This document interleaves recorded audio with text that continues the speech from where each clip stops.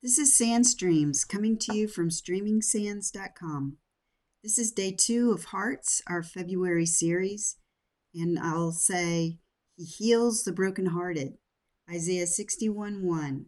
The Spirit of the Lord God is upon me, because the Lord hath anointed me to preach good tidings unto the meek.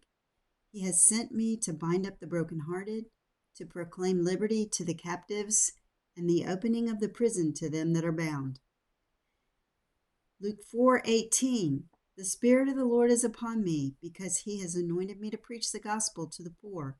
He has sent me to heal the brokenhearted, to preach deliverance to the captives, and recovering of sight to the blind, to set at liberty them that are bruised. These are both Jesus speaking in Isaiah and Luke. Jesus' words of his grace and all the power that goes along with them are lovely. Lovely in the fact that he speaks them to fallen flesh, who are bound by guilt and corruption. By his grace, we may be freed from these bonds. He came by the word of his gospel to bring light to those in darkness, and by the power of his grace to give sight to those that are blind.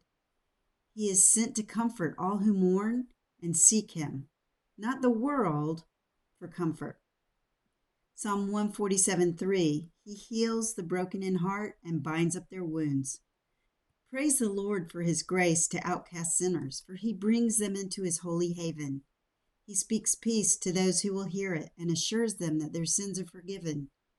As clouds look dark and melancholy, they provide rain, therefore fruit.